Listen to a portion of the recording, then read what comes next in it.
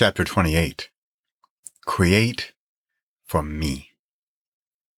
A success before I write it, before anyone reads it. Quote, my audience is me.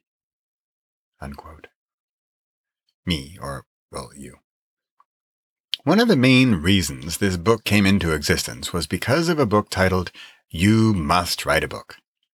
One of my issues with that book and that title is when you ask yourself who the audience of that book is or the reason you're writing it, or feel you must.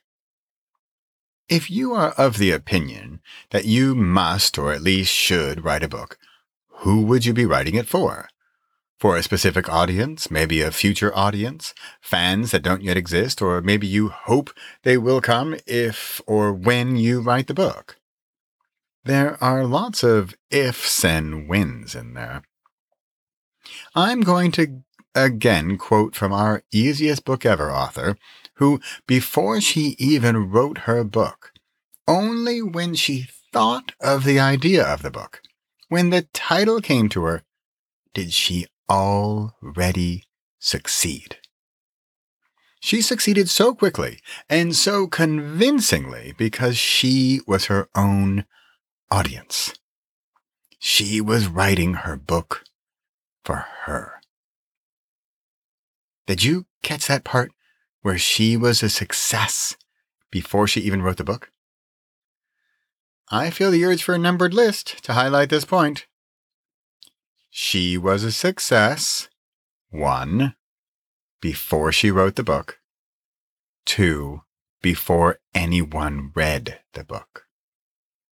It was simply, and yet also extremely powerfully, the idea for the book that propelled her into success.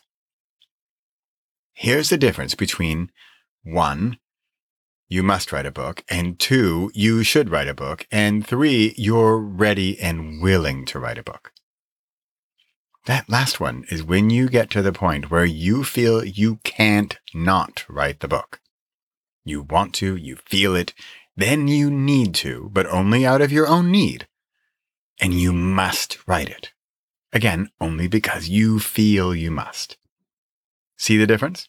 Feel the difference? Create for creating sake. Create for me. Not the Bradley me, but the you me. Possible? Create for someone. Impossible? Create for everyone. Repossible?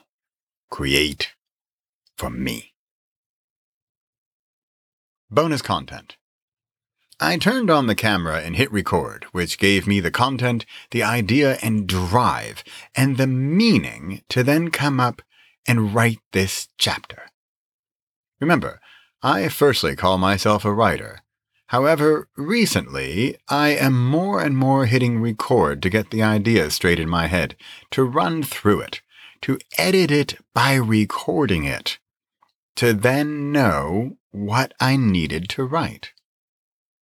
Find the video recorded on the island of Hydra in Greece, here. go.repossible.com/ydht-bonus. Look for the lesson called Create for Me.